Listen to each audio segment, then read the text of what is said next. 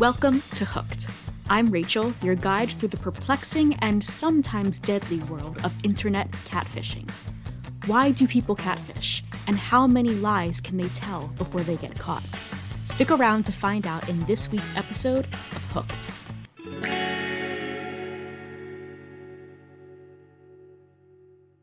Jessica Sayers started a new school in Epsom, Surrey in England when she was 15.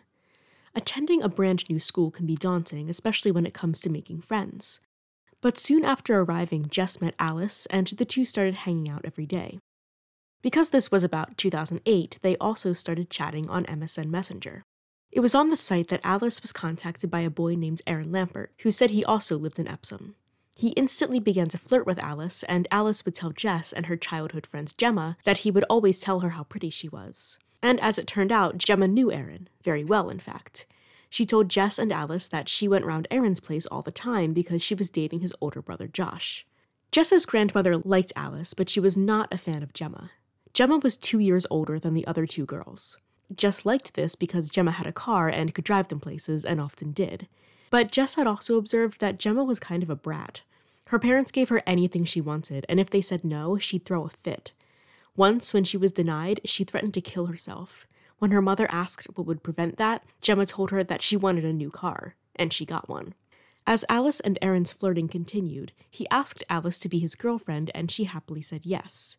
But she thought it was weird that they lived in the same village but never ran into each other. She constantly asked Aaron to meet in person. Maybe they could do a double date with Gemma and his brother Josh. Eventually, Aaron agreed, and they arranged to meet up in a park by his house. He showed up in dark baggy clothes and a knit hat with ear flaps. They had fun hanging out and planned to do it again. Alice introduced Jess and Aaron over MSN, and soon Aaron, Alice, and Jess were all talking on the phone for hours every night. Aaron liked having friends to talk to because he had a tough life. His brother Josh, Gemma's boyfriend, was getting treatment for leukemia, and their youngest brother had drowned when they were kids. When Jess met Aaron, he had on a similar getup to when he'd first met Alice, baggy clothes and a knit hat with ear flaps. Jess thought the hat was odd, especially as the weather got warmer, but her brother sometimes wore hats to cover his alopecia, and Jess figured that Aaron might have that too. She wasn't going to make him uncomfortable by asking him to take off his hat. While Alice and Jess both described Aaron as very manly, Jess did notice that Aaron and Gemma had similar features. They both had chubby cheeks, and they both had perfect, straight white teeth. One day, when they were hanging out at Jess's house, Jess asked Aaron if he and Gemma were related, which would have been awkward since Gemma was dating his brother. The second Jess asked him this, Aaron got up and hurried out of her house. He texted Jess a few minutes later, apologizing, and said he had to vomit. Jess was suspicious of this, and she told a British TV channel that, "I have a perfectly capable toilet of holding 6, so why wasn't he just not sick in my toilet?" One night on MSN, Aaron introduced Jess and Alice to his friend Luke. All four of them chatted every night, but Luke took a particular interest in Jess. What could be more perfect? Two best friends dating two best friends. After a few weeks, Jess and Luke met up. On Facebook, Jess had seen pictures of Luke. Spiky hair, backwards cap, sweatsuit. He was, as she called him, very chavvy. In person, instead of the hat, Luke had his hood pulled down over his forehead. Luke wasn't from Epsom, though Jess couldn't place his accent. He also talked, according to her, like an absolute idiot, even in text and on MSN, using exclusively internet abbreviations. So where was Gemma in all of this? Well, being 2 years older than her friends, she had a full-time job and was also going to school to be a police officer. She wasn't very serious about school, though. She often missed class due to her work schedule. Like many 16-year-old girls, Jess was sexually inexperienced. In her interview, she calls herself frigid, but goes on to say she was just really nervous about the idea of sex, which I would not define as frigid. And I'm sure that her attitude towards sex was not improved by Luke fingering her even when she told him she didn't like it. If she asked him to stop, he'd refuse. When Jess came back from a vacation in December 2009, she found out that Luke had cheated on her with a few different girls she knew.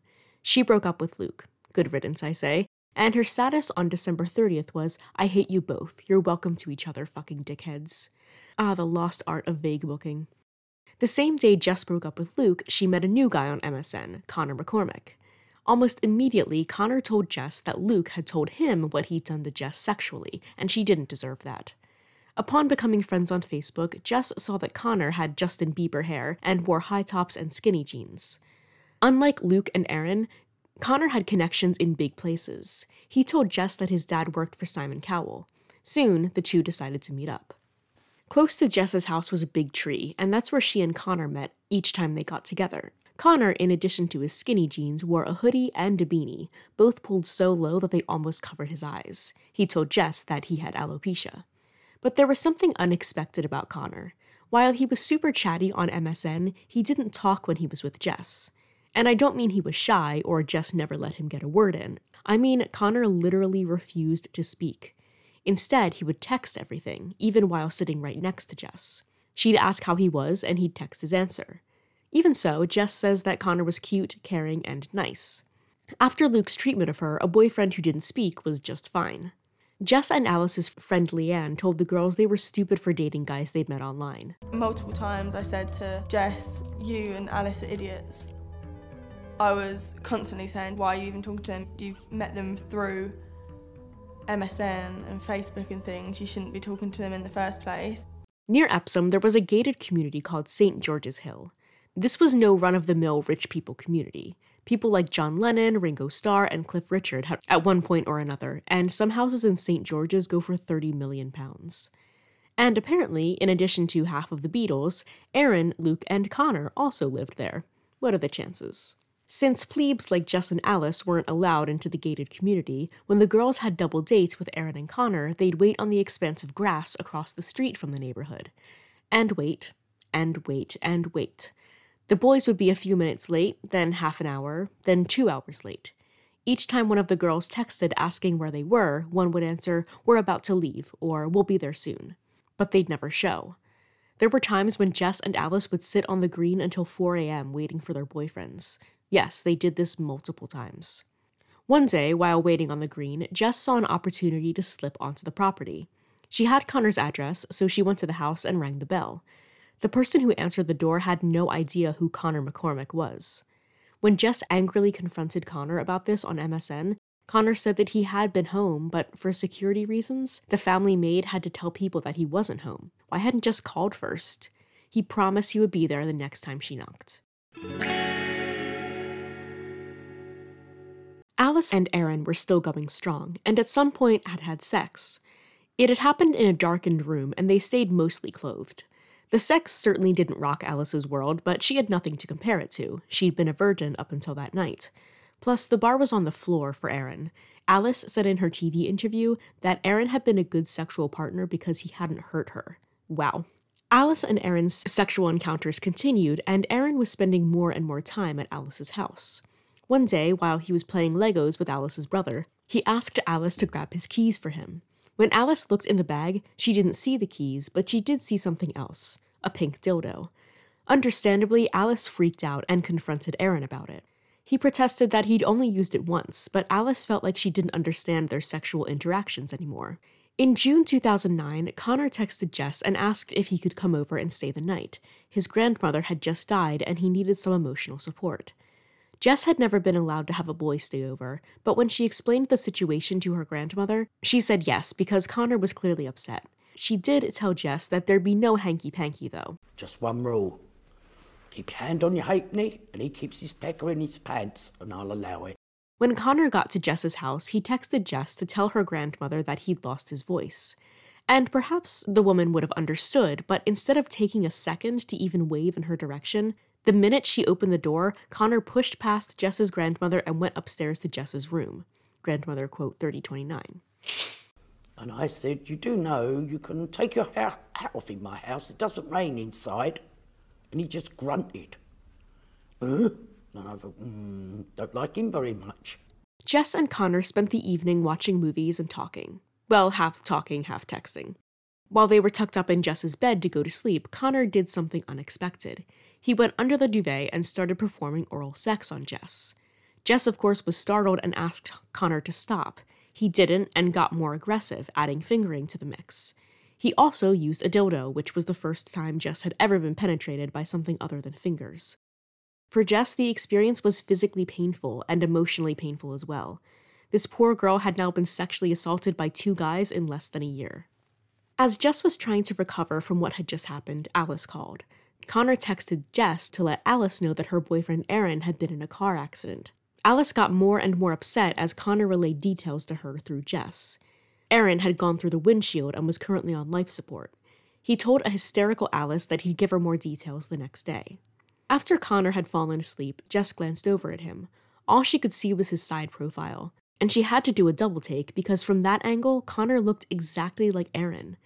The next morning, a disturbed Jess kicked Connor out. She didn't know what to think. She'd been raped, but had it been at the hands of her boyfriend or Alice's? Why would Aaron want to cheat on Alice? Connor had assaulted Jess in the past, but anytime she brought it up, he said that it hadn't been him, that was Luke. What the hell was going on? But Jess would never be able to ask because she never saw or heard from Connor ever again. Now remember, the night before, when she talked to Jess and Connor, Alice had been left hysterical at the knowledge that her boyfriend of over a year was hanging on to life by a thread. She barely made it through the school day, and she met her dad in the parking lot after it was over. And who should be in the car but Aaron? Aaron had no cuts or bruises or bumps and acted like the night before hadn't happened. Alice asked him why Connor had told her that Aaron was nearly dead when he was clearly fine. Aaron said that he was in a car accident and he did get injured. He got whiplash. So now both Jess and Alice were confused, and even more so when Alice told Jess about seeing a healthy Aaron after school, and Jess told her that she thought Aaron had assaulted her the night before. Neither of them knew what to do. Well, hip hip hooray for Jess's grandmother, because once Jess told her what had happened, she drove to the police station and Jess reported her assault to the police. It's daunting enough to report something like that, but even more so when you're not even sure who the perpetrator was. Both Aaron and Alice were brought in to talk to the police. Alice couldn't figure out why Aaron was so nervous to be interviewed. If he had truly been in the hospital that night, she told him, just show the police the discharge papers. Aaron told her that he couldn't find them. The night of the police report, Luke, who hadn't been heard from since cheating on Jess 6 months earlier, confessed in a Facebook status that it had actually been he who had assaulted Jess. Why? Because he wanted Jess to hate Connor, even though as far as we know, he had no relation to Connor at all. A few days later, Aaron was arrested. The cops weren't quite sure who their culprit was, but best to start with the guy Jess believed she had been laying beside that night. At the station, Aaron was forced to take off his winter hat and was strip searched. That's when the police discovered that Aaron didn't exist. Aaron was actually Gemma. After the week Alice and Jess had, the news that their female friend Gemma had been Aaron, and they were pretty sure Connor and Luke too, this whole time confused them further. Since Gemma didn't have a penis, had she used that pink dildo on Alice every time they'd had sex? Did having sex with Gemma make the girls lesbians? Were they still virgins? Before I go further, I want to note that as far as Gemma ever indicated, she is not trans. Because of her actions, it's assumed that she was bisexual or gay, but she denies that too. She also told the police that Luke, who had claimed responsibility for the assault of Jess, had assaulted her too, by punching her in the face and breaking her jaw. She showed them the claim she'd filed for compensation for the injury.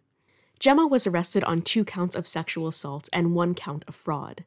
Since Luke didn't exist, there was no way he could have broken Gemma's jaw, which meant she had stolen money from the government. Before sentencing, Gemma was examined by a psychologist who diagnosed Gemma with autism, ADHD, and a borderline learning disability. Gemma did not have a personality disorder of any kind. In March of 2012, Gemma's trial was held. It was posited that Gemma had done this to keep from losing her friendships with Alice and Jess.